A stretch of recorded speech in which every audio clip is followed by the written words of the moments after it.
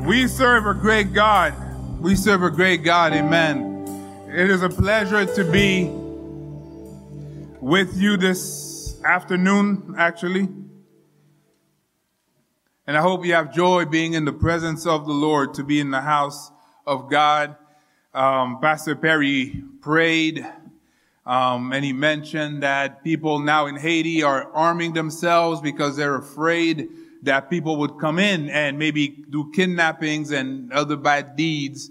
But we can still come here and worship without the fear, without any worries at all.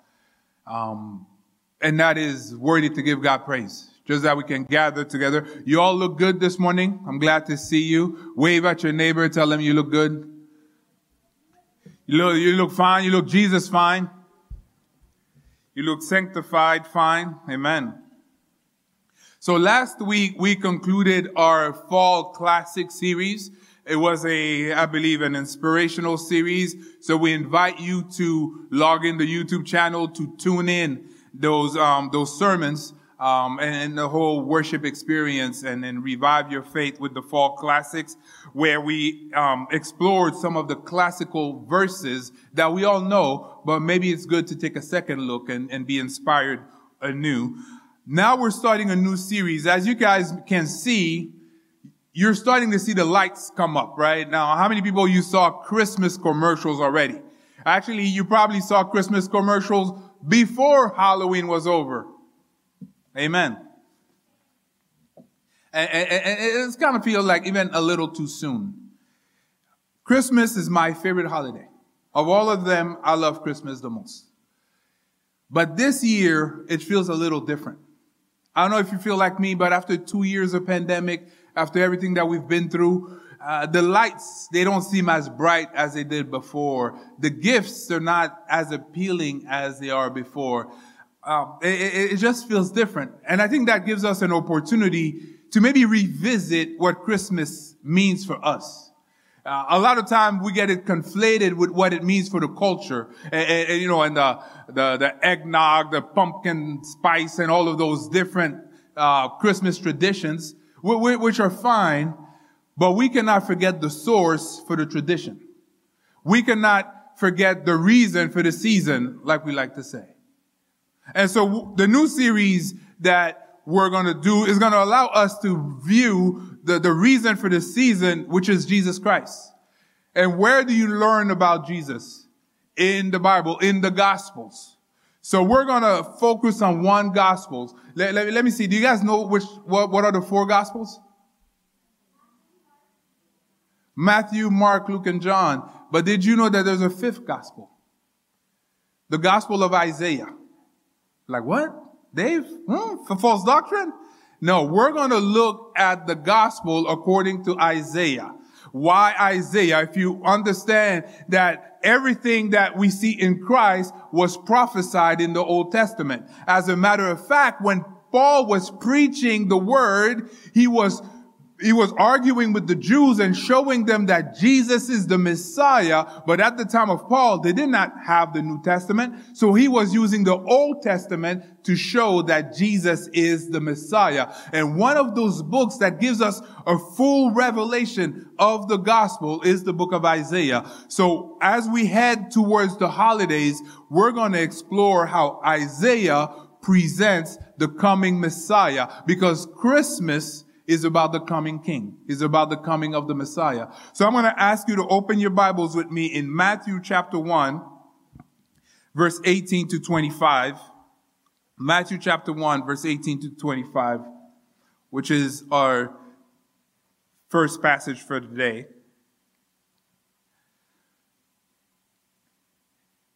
This is how the birth of Jesus, the Messiah, came about. His mother Mary was pledged to be married to Joseph, but before they came together, she was found to be pregnant through the Holy Spirit. Because Joseph, her husband, was faithful to the law and yet did not want to expose her to public disgrace, he had in mind to divorce her quietly. But after he had considered this, an angel of the Lord appeared to him in a dream and said, "Joseph, son of David, do not be afraid to take Mary home as your wife, because what is conceived in her is from the Holy Spirit. She will give birth to a son, and you are to give him the name Jesus, because he will save his people from their sins. All this took place to fulfill what the Lord had said to the prophet, the virgin will conceive and give birth to a son, and they will call him Emmanuel, which means God with us. When Joseph woke up, he did what the angel of the Lord had commanded him and took Mary home as his wife. But he did not consummate their marriage until she gave birth to a son, and he gave him the name Jesus. What a powerful name, the name of Jesus.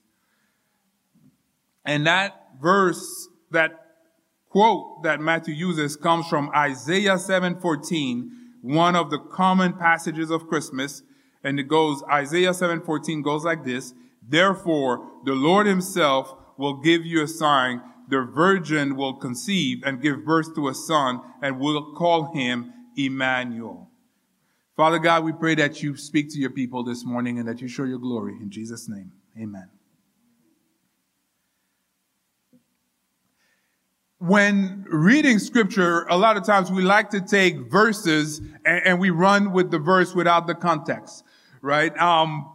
This verse, a common Christmas verse, therefore the Lord himself will give you a sign. The virgin will conceive and give birth to a son, and we'll call him Emmanuel. And as we saw, that prophecy was fulfilled in the coming of the Messiah, Jesus Christ, which is himself God with us. I heard a preacher say, and they say a lot, when you see the word therefore in scripture, you need to figure out what it's there for. Isaiah, God says, I will give you a sign. I will give you a sign, and the sign will be that the virgin will become pregnant and give birth to a son, and that son's name will be Emmanuel, God with us. But what sign is he talking about? What is the situation at that moment that they would even need a sign? He says, therefore, I will give you a sign. What happened before we got to this point helps us to understand the meaning of this verse. And so if we go further up in the passage in Isaiah, we start from the first verse of chapter 7, it says, when Ahaz, son of Jotham, the son of Uzziah, was king of Judah, King Rezin of Aram. Aram is Syria. And Pekah, son of Remaliah, king of Israel, marched up to fight against Jerusalem, but they could not overpower it. Now the house of David was told, Aram has allied itself with Ephraim. So the hearts of Ahaz and his people were shaken as the trees of the forest are shaken by the wind. Let me read this again. So the hearts of Ahaz and his people were shaken as the trees of the forest are shaken by the wind. Basically, if I would use our language, so they were afraid. They were so afraid because two countries, the country of Syria and the country of Israel. Now you would remember that previously, after the death of Solomon, what happened to the country of Israel? It split. It split into two kingdoms. The kingdom of Israel, the northern kingdom it is called, and the kingdom of Judah, the southern kingdom. And when they split, the guy who orchestrated the split said, the house of Judah is faithful to David, and David was a servant of the Lord. If I want those people to be faithful to me, I have to have them serve another Lord. So he turned the hearts of the people away from God, and from that point on, the northern kingdom of Israel was unfaithful to God. King after king that came, they were all bad kings. And the prophets would contend to them, but all the kings were bad. But in Judah, they had good kings and they had bad kings. Ahaz is the king of Judah, and unfortunately, he's actually a bad king. He's a very bad king. And you would see the story of Ahaz in 2 Kings chapter 16 and 2 Chronicles chapter 28. And it tells you, in the first verse of chapter 16, it says, Ahaz was 20 years old when he became king, and he reigned in Jerusalem 16 years. unlike his father David, he did not do what was right in the eyes of the Lord his God. He did not do what was right in the eyes of the Lord his God. So he was a bad king. Amongst the different things, we don't have time obviously to read the whole chapters, but amongst the things that he did, one, he sacrificed his own son. Meaning, he took his boy, like DJ said, well, hey, and he gave him, and he killed the son for a false god. That is one of his crimes. Another crime, in the practice of idolatry, they imitated the countries, the other nations that God had taken away from the land because of they were doing sins. They started imitating them and doing just like the world around them was doing. So they started idolatry and sacrifices to false gods and all that stuff. And in his fear, he was terrified of the alliance of Syria and Israel. And as he was terrified, he prostituted himself and he prostituted the temple of God to please the king of the superpower of the time, which was Assyria, not Syria, Assyria. And so he took the good stuff of the temple of God, gave him to the king of Assyria. He took altars that were from outside designed for the false gods, and he brought them in the temple of God. So he prostituted himself to get the favor of the top dog in the area. How many people know when you're afraid, you make dumb decisions? We lived in the past 2 years in a state of fear. And when you act in a state of fear, you don't act right. When you let fear control your life, you make anybody, you ever made a decision that was based on fear and you turned around and you found out, oh snap, that was not the right thing, or I was afraid for no reason? You did something and you thought, oh, I'm going to get to work and things are going to be bad, and you get to work, oh, it's not that bad. Sometimes we're more afraid we're afraid because of our imagination. They say that 90% of the things that we fear don't even come to pass. They don't even come to pass. Ahaz was in a state of total fear. So if we follow verse 3 and following, then the Lord said to Isaiah, go out, and your son Shear-Jashub to meet Ahaz at the end of the aqueduct of the pool of the road of the laundress field. Say to him, be careful, keep calm, and don't be afraid. Do not lose heart of this because of these two smoldering stubs of firewood, because of the fierce anger of Rezin and Aram and the son of Remaliah. Syria and Ephraim and Remaliah son have plotted your ruin, saying, let us invade Judah, let us tear it apart and divide it amongst yourselves and make the son of Tebel king over it. Now look at this. The prophet comes to Ahaz and he says, yes, it's true. The king of Syria and the king of Israel, they're plotting against you and they want to destroy you. Yes, they want to take you down. I'm coming here this afternoon and I have bad news for you. I have bad news. The enemy has plotted against you. The world is plotting against you. I know we like the world, but I want to tell you bad news. The world doesn't like you.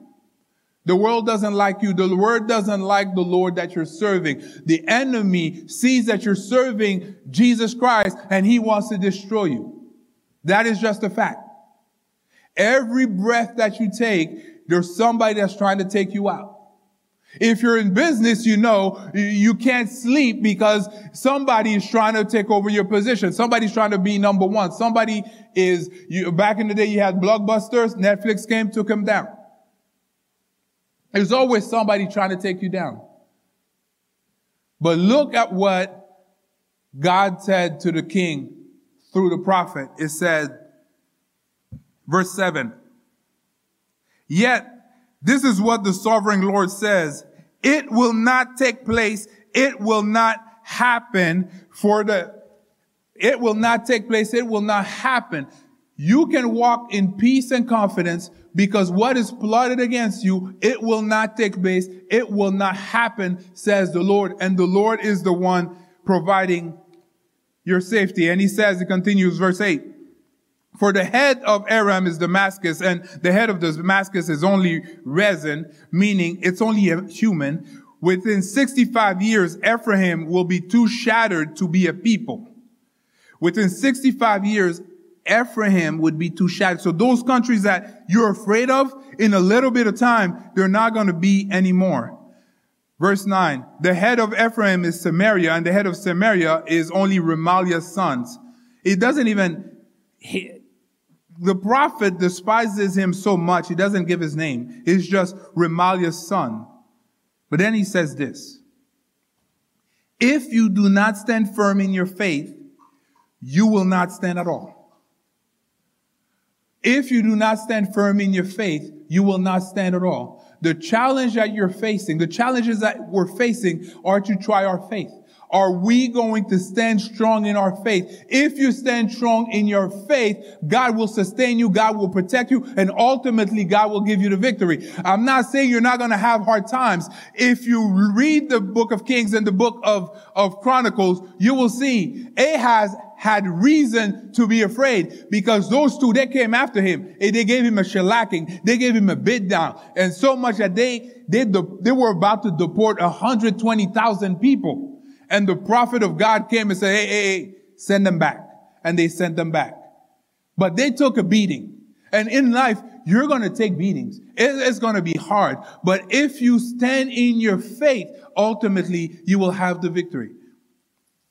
And here's what goes. Verse 10, he says, again, the Lord spoke to Ahaz, ask the Lord your God for a sign, whether in the deepest of depths or the highest of heights. Ask God for a sign. You ever been in a situation where you say, you know what, I don't know about this. God, give me a sign. I know some of you did. Don't lie. I know some of you saw the girl, you like the girl, you're not sure. Say, God, give me a sign that she's the one. Say, if she comes to school with black shoes, then she's the one. She always comes to school with black shoes. Amen. You know, if she calls me, if she texts us back, then she's the one. Amen, Carl? Amen? No? Amen. Amen. Hallelujah. Right? How many people, you ask God for a sign? Ahaz said this. He gave what sounds like a very godly answer. He said, verse 12. But Ahaz said, I will not put the Lord to the test. And that sounds very godly because earlier in the book of Leviticus, he said, don't put God to the test. You need to trust God. You don't need to put signs before God. No, you need to trust him. Don't test the Lord. So he sounds very, very good. But what we learn from Ahaz is that he was ungodly. So it's not that he would not put the Lord to the test. It's that he would not put his trust in the Lord. And so verse 13 goes, then Isaiah said, hear now, you house of David. It is not enough that you try the patience of humans. Will you try also the patience of God? Therefore, the Lord himself will give you a sign. Even if you're not asking for it, I'm going to give you a sign. The virgin will conceive and give birth to a son and will call him Emmanuel. When you read the Old Testament, when you read the Bible actually as a whole, there's a concept that I think it's good for us to understand. It's the concept of the type and the antitype. The type and the antitype. The type is the story in history. It's what happened in history. And then the antitype is what the fulfillment of that story. In the Nelson Illustrated Bible defines type as a figure, representation, or symbol of something to come, as an event in the Old Testament foreshadows another in the New Testament. Shelby, follow. Yeah. So just to give you examples, in studying types, in the Bible, you would say as, and you would see so. And examples that we know is, for instance, 1 Corinthians 15:22. As in Adam, all die, even so in Christ shall be made alive. As in the days of Noah were, so shall also the coming of the Son of Man be. Matthew 24:37. John 3:14. As Moses lifted up the serpent in the wilderness, even so the Son of God must be lifted up. As Jonah was 3 days and 3 nights in the whale's belly, so shall the Son of Man be 3 days and 3 nights in the heart of the earth. In Matthew 12:40.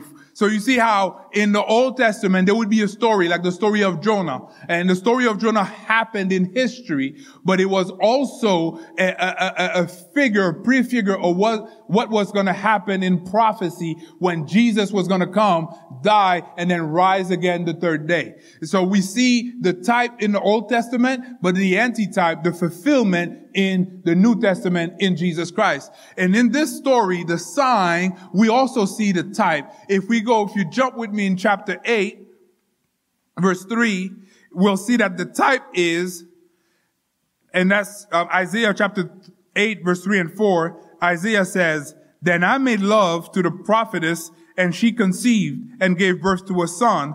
And the Lord said to me, name him Maher-Shalal-Haz-Baz. For before the boy knows how to say my father or my mother, the wealth of Damascus and the plunder of Samaria will be carried off by the king of Assyria." And so when Isaiah said, "I'll give you a sign, the virgin will be pregnant and give son," that actually happened in history.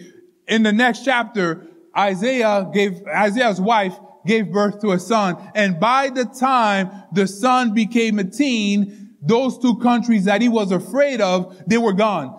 Assyria came and took care of Syria, and they took care of Israel. I want to tell you this afternoon that what got you afraid, what got you shaking in your boots is only temporary, because God is going to take care of it. What got you worried, you sometimes we're so focused, we think that it's going to last forever. It's not going to last forever. It's only going to last for a time, because eventually God has got to get you out of this. God has got to get you out of this. But he's building your faith. He's building your faith. That situation, I don't know if you're getting bullied at school, but that's only for a time. And from my experience, the people who were cool in school are the people now that drool at the nerds. If you're a nerd, you're in good shape, because later on, the nerds are the ones with the big jobs. So you don't have to worry about being cool. You have to be worried about being faithful. What is causing you trouble now is only for a time. It's only for a time. So the type was that Isaiah's son was going to be born and signal that God was going to take care of those two enemies. Now the antitype is as follows. Matthew chapter 1 verse 23. "She will give birth to a son, and you are to give him the name Jesus, because he will save his people from their sins." He will save his people from their sins. What was making Ahaz tremble in his boots were two kingdoms, the kingdom of Israel and the kingdom of Syria. But what is ailing us now, all our troubles are because of sin. Whether it's our sins or whether it's somebody else's sin, but what we're going through a lot of times is because of sin. But Jesus came first to deliver us from sin. He came, and so the significance of this, the significance is that in Christ, and when you see Christmas, understand this, that the reason behind it is that Jesus gives us deliverance. Jesus gives us deliverance. He gives us freedom. Freedom doesn't come from governments. Freedom comes from Jesus Christ. They can shackle your hands, but your soul is free in Christ. We have a lot of brothers in Christ that are in jail right now, but they are free because they're in Christ. So as the antitype, Jesus gives us freedom from sin. He gives us freedom from the one who holds the power of sin, which is Satan. what happened when Adam sinned. Adam was on top. When he sinned, his dominion went down and the enemy's dominion came on top. But here's what it says. If you follow with me in 1 John 3:8, it says, the one who does what is sinful is of the devil, because the devil has been sinning from the beginning. The reason the Son of God appeared was to destroy the devil's work. And God not only delivers us from our own sin, but he delivers us from the dominion of the devil. So meaning you belong to God, you don't belong to the devil. You might stumble along the way, but you still belong to God. And the reason Judah could not be destroyed is because they were the people of God and God had a plan for their life. And the reason that you cannot be destroyed until the time comes is because you have a purpose. You belong to God and he has a plan for your life. And you cannot go until that purpose is fulfilled. Because you're part of the plan of God. You know that, right? You know you're part of the plan of God. You guys know did you know you're in the Bible actually? You're in the Bible. DJ, you're in the Bible. You're in the Bible. You know how you know you're in the Bible? John said he saw a multitude from all people, all nations, all languages. He saw that multitude. So you and I that believe in Christ, we're part of that multitude. We're part of those that will be in the kingdom. And until your time comes, the devil cannot touch you.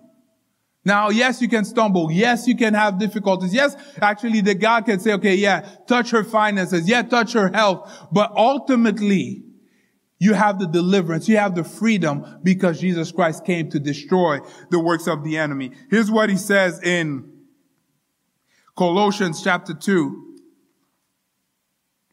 Colossians chapter 2, verse 13, 15. He says, when you were dead in your trespasses and in the uncircumcision of your sinful nature, God made you alive with Christ. He forgave us all of our trespasses, having canceled the debt ascribed to us in the decrees that stood against us.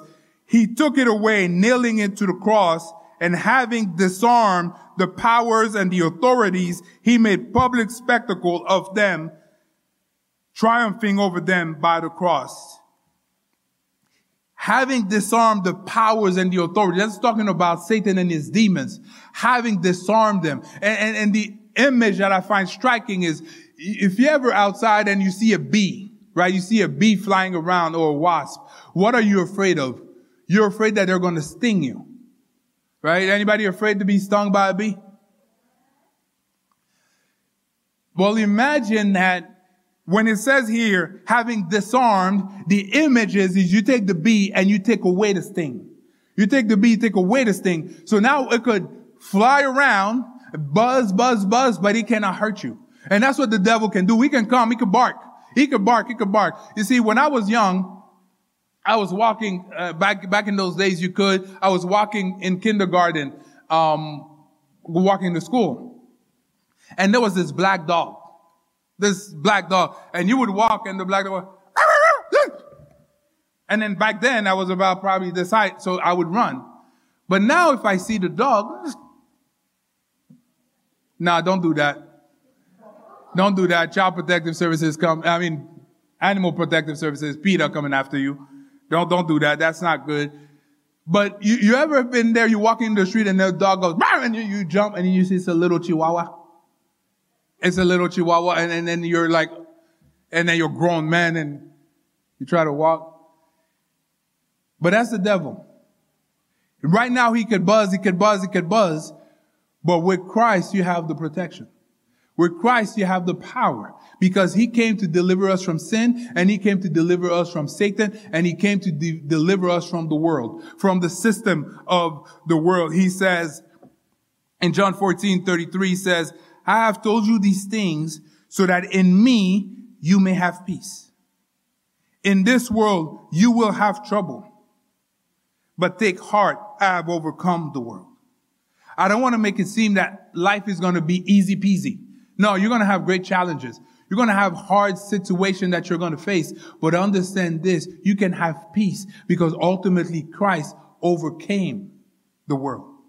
So the significance of this is that not only do we have deliverance. We have deliverance from sin. We have deliverance from Satan, and we have deliverance from the world. So now you're able to walk free. You're able to walk in victory in Christ. But there's something that's even deeper, that's mind-boggling, is that Jesus came not only so that we may have deliverance, but he came so that we can have acceptance, that we can be accepted in the kingdom of God. It's mind-boggling because God is holy. God is perfect and we're imperfect. And I don't know about you, but it's not like I have one sin. It's not like I got two sins. I got a multitude of sin. Actually, if I go down the list of the 10 commandments, guilty of all charges. Guilty of all charges. But it's King and Country that has a song, and in the speak, the guy says, the amazing thing is not that we get to accept Christ in our lives. That's normal. I mean, you have the King of Kings, the Lord of Lords. I mean, it would be unwise to not receive the one who holds the keys to the universe. But what is amazing is that not only does he allow us to receive him, he receives us. He accepts us into his kingdom, into his presence. So what that means practically that means that God is working for you. God is working for you. Romans 8:28 says, all things work together for good for those who love Jesus, those he has called for his purpose. So there's things happening right now. Maybe you feel you're down, but I want you to know this afternoon that there are things working right now that you don't even know about. There's things happening in the background. There are companies being built right now to be a blessing for you in the future. There are situations, the angels of God being at work, and you don't even know. You don't even know. It was funny because when we moved, I'm going to give you the short version, everything went wrong. Everything went wrong. Everything was going wrong. But then at a certain point, I was like, God, why?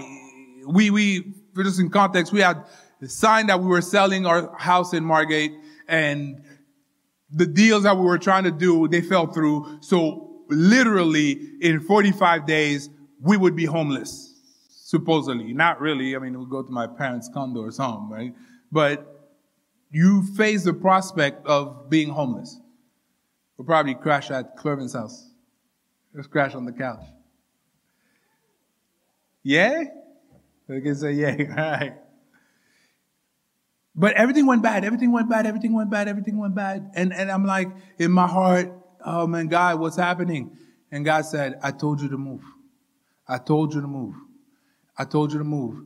And then one Friday night, and they forget to send us the extension for the contract, so we're not on the contract. Priscilla goes, Dave, look at this. I'm like, what? And then she found a house. And I see the name of the agent. The name of the agent is a French-Canadian name. So I know that's my people's. I know those names. That's one of mine. That's one of my people. So we call a brother from the church. We go, schedule an appointment. We go with my parents and we see her, catch up about Montreal, the good days, blah, blah, blah. Long story short, the house is selling on the market.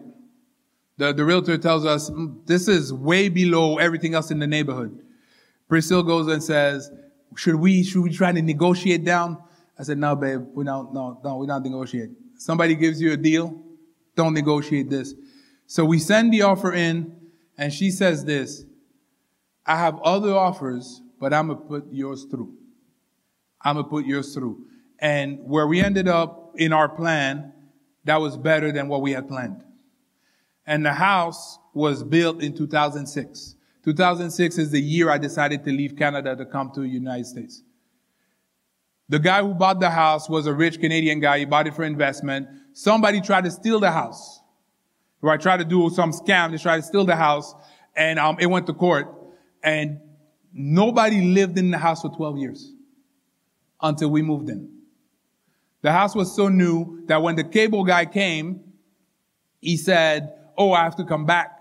Because the cable have not been wired in the house, and that's a two-man job. The house was sitting there empty for 12 years. 2006, when I left, I'm like, man, God, you know what you're doing. because I could not have planned this. I could not have made that happen. But God said to me one day, and talking about the orphanage in Haiti, if you give my children a house, I'll give your children a home. If you take care of my children that don't have anything else, I'll take care of yours. Don't worry about yours. Just take care of mine. And I'm telling you this story so that you can understand that Jesus got your back. There are things happening in the background that you don't even know. All you have to worry about is to be faithful to God, and He got your back. There are things happening now you're not going to see until 10 years in the future, and you're going to know, oh, wow, that was amazing. Somebody said that the plan of God, you don't look at it forward. You look at it looking backwards. Some of the things that are happening in your life, you don't understand why they're happening. You don't understand why I have to go through what I'm going through.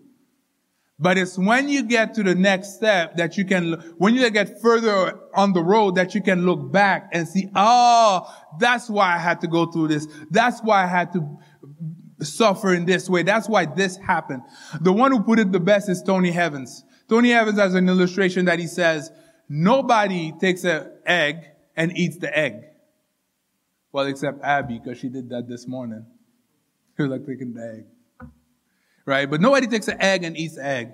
Nobody takes flour and, the white flour and, I'm going to eat flour. Nobody takes a lime and nobody goes and takes sugar, except maybe the kids. Anybody ever took sugar and just take a scoop of sugar?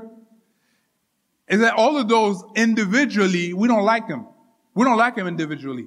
But when you put them in a master chef's hand and he works together and he puts the right measurement of this and the right measurement of that, and then he puts the whole thing in the oven and then the oven bakes it, now you come out and you have a cake. And everybody likes cake, right? We don't like the individual ingredients, but we like when all those ingredients are put together for our favorite meal. And that's God working in the background where, yes, you have to go through this challenge. Yes, you have to go through this persecution. Yes, they're talking bad about you at work. Yes, he's getting on your nerves. Yes, she's getting on all of that. But God is still at work. And God is still putting all the pieces together for His great purpose to be accomplished. And what is amazing with God, so yes, God is working for you in the background. But what is more amazing to me is that God is waiting for you. God is waiting for you. In John chapter 14, verse 1 and through verse 3, I paraphrase, but he says, let not your heart be troubled.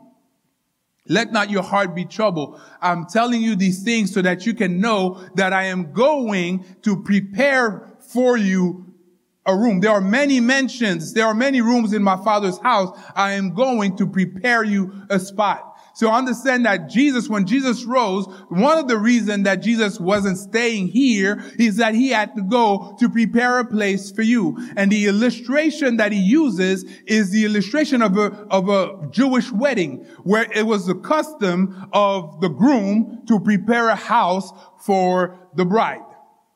Right, so it was customary for the groom to prepare a house for the bride so that when they would get married, the bride would have a house.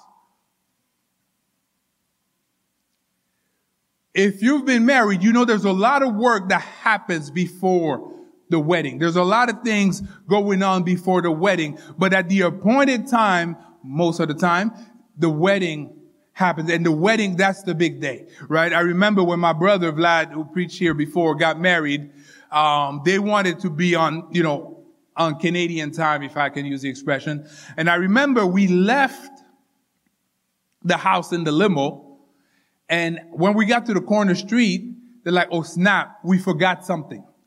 But we don't want to turn the limo around because we got to be on American time or Canadian time. So Dave, we need you to go to the house, get that thing, get the car, and meet us at the church on time. So I say, yeah, no problem. Grab the keys and then I start my little running. Oh, okay. I was in better shape back then, right? So then I run, go to the house, grab the car, and then I go and statute of limitation is over. So I broke some laws, some Canadian traffic laws, but I made it at the same time as the limo, right? And when you get in, we got in the church and they're going to play the music. something happening in the CD. The guy who was in charge, they hired a guy to be in charge, the master kind of master behind the scene. He's like, don't worry, I got 5 CDs.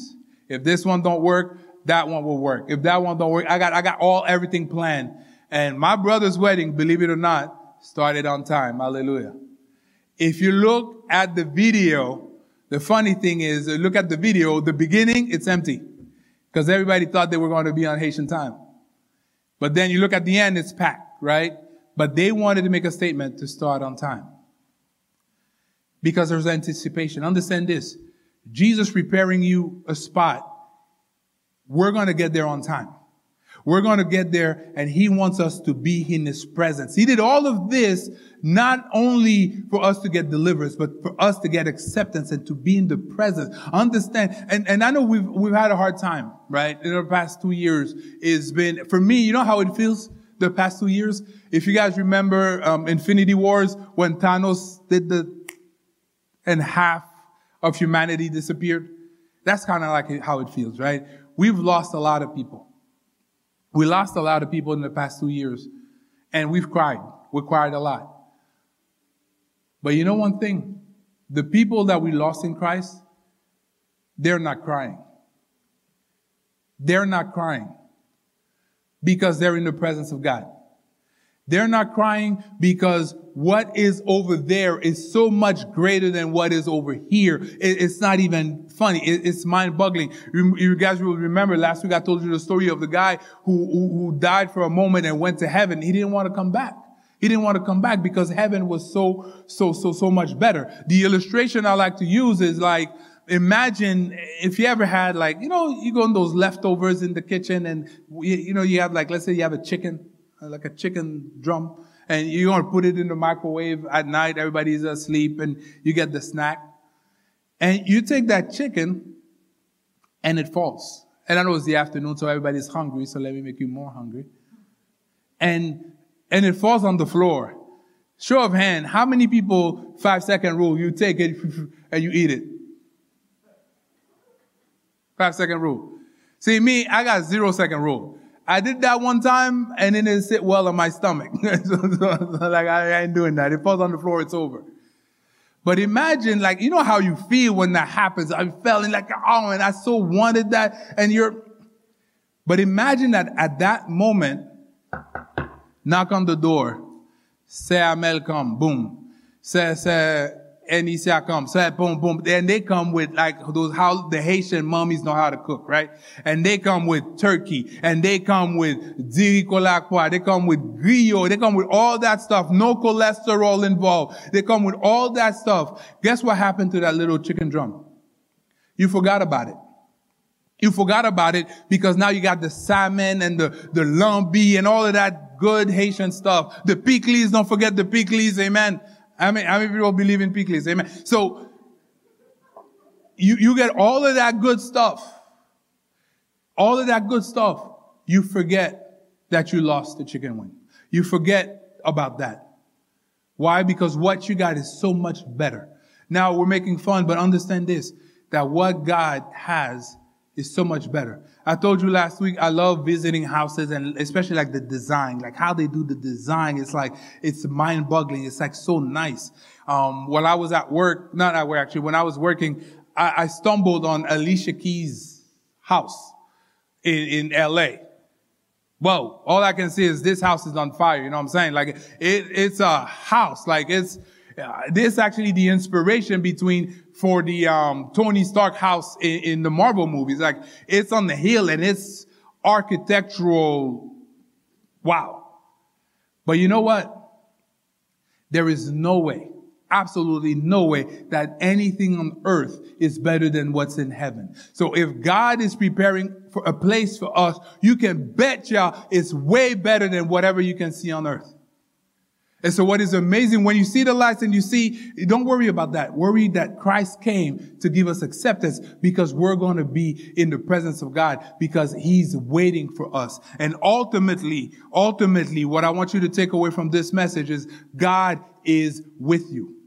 God is with you. And Romans 8:31 says, if God is for us, who can be against us? If God is for you, if God is with you, you can walk with confidence. We can have, well, number one, you can have comfort because it's been hard, right? And it's okay to be sad. It's okay to mourn. It's okay to go through these things. And you know that because Jesus is with you, you have comfort of the Holy Spirit. You have he's called himself the comforter, the best friend, the friend that comes with you. And as you're going through the valley of shadow of death, you don't have to fear any evil because he is with you. And his rod and his staff, they comfort you. He is right there with you all the time. When you're by yourself crying, he's right there. When you're on the mountaintop and everybody thinks you're so great, but he's still right there. And it's funny because when God said to Ahaz, ask for a sign, and he could, whether it be the highest of signs or the deepest of lows, ask for a sign. And it's funny that God would send the one that came from the highest place, Jesus Christ, the King of Kings and the Lord of Lords, and he sent him to the lowest place at the worst time possible. And he allowed him to suffer the worst death possible at the cross. So the lowest of lows. So Jesus understands deeply what you're going through because he went through it himself. He went through the pain. He went through the tiredness. He went through the abandonment. He went through the people talking badly and insults, the beatings and all that. He went through all of that so he can understand you. The Hebrew says we do not have a high priest that cannot empathize with what we're going through, but rather he can empathize because he was tempted in every way, but he did not sin. So because of him, now we can have access to the throne of God. We can approach the throne of God with confidence because of Jesus Christ. So you can understand that he is with you. He is inside of you with the Holy Spirit. Everywhere you go, he is there. Every challenge that you face, he is there. Every ups, he is there. Every down, he is there. He will never forsake you, will never abandon you. He'll be with you until the end of days.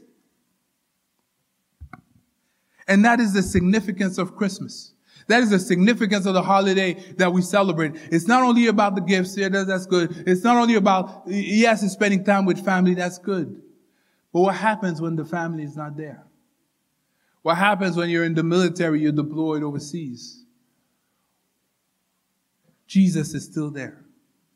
Jesus is still there. He is with you. So the sign is that he would come.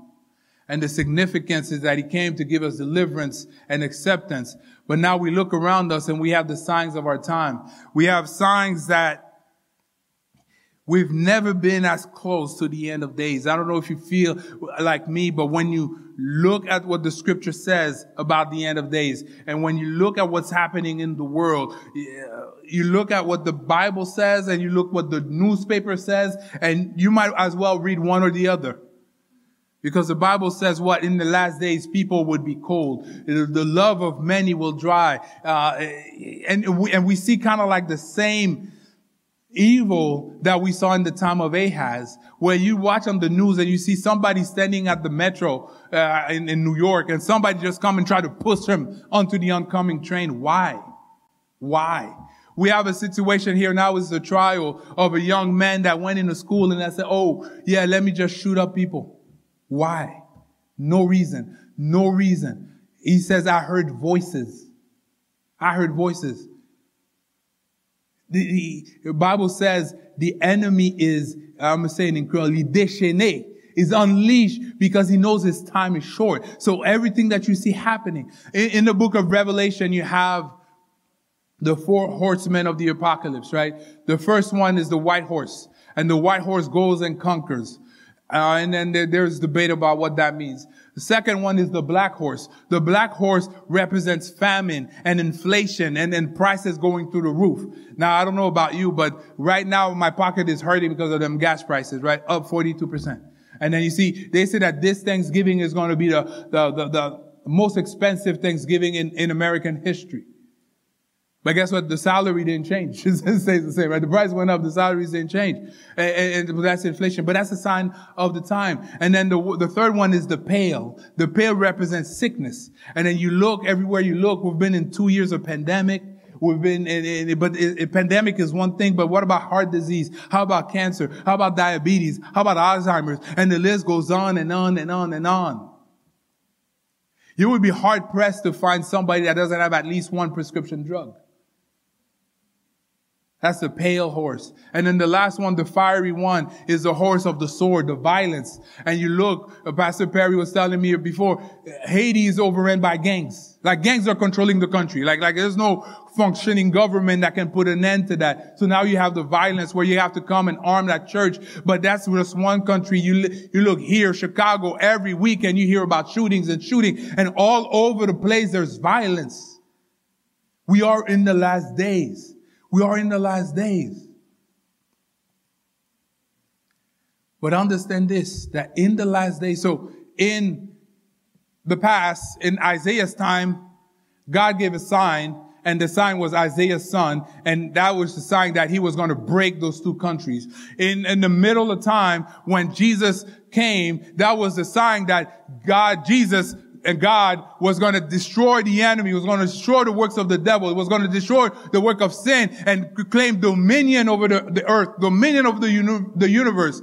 But now in this time, until we get to the full fulfillment, there's another series of signs, and those signs are you and me, because we are now the representatives of Christ, and we are sent out to make a change, an impact, so that we can empty hell and fill up heaven. And I'm going to leave you with this verse, Matthew chapter 28, so we started with the first chapter of Matthew. Now we're in the last chapter of Matthew. And he goes like this. It's called the Great Commission. And he says, and surely I am with you always to the end of the age.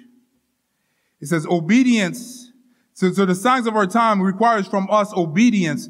Then Jesus came to them and said, all authority in heaven and on earth has been given to me. Therefore, go and make disciples of all nations, baptizing them in the name of the Father and of the Son and of the Holy Spirit, and teaching them to obey everything I have commanded you. And surely I am with you always to the very end of the age. The book of Matthew started by telling us that Jesus was Emmanuel, God with us.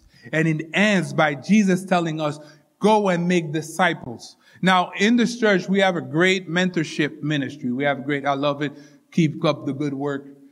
Now, there's a difference between mentorship and discipleship. Mentorship, I'm trying to get you to do something better, right? So if you're an architect and you start, you can get an architect mentor and he'll show you how to become a great architect. If you're an accountant, if you're a nurse, you find somebody and he can mentor you into becoming better in that profession. But the disciple is you're trying to become like someone. The disciple is trying to be like the master. And what Jesus said is, go and make people like me. Go and make disciples. But to make disciples, you yourself have to be a disciple. You yourself have to be like Christ, because you are the sign that God is going to send in somebody else's life. When they're down and they don't know what to do, your words of encouragement might be the sign that God is sending to them to show them that they have victory.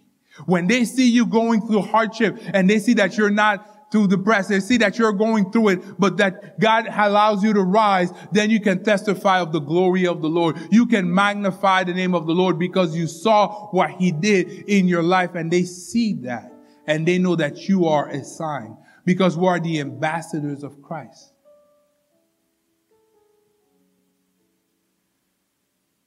Therefore, go and make disciples of all nations, baptizing them in the name of the Father and of the Son and of the Holy Spirit, and teaching them to obey everything I have commanded you. And surely I am with you always to the very end of the age. Jesus is with you. Follow him, obey him. Walk in comfort, courage, and conviction. God bless you.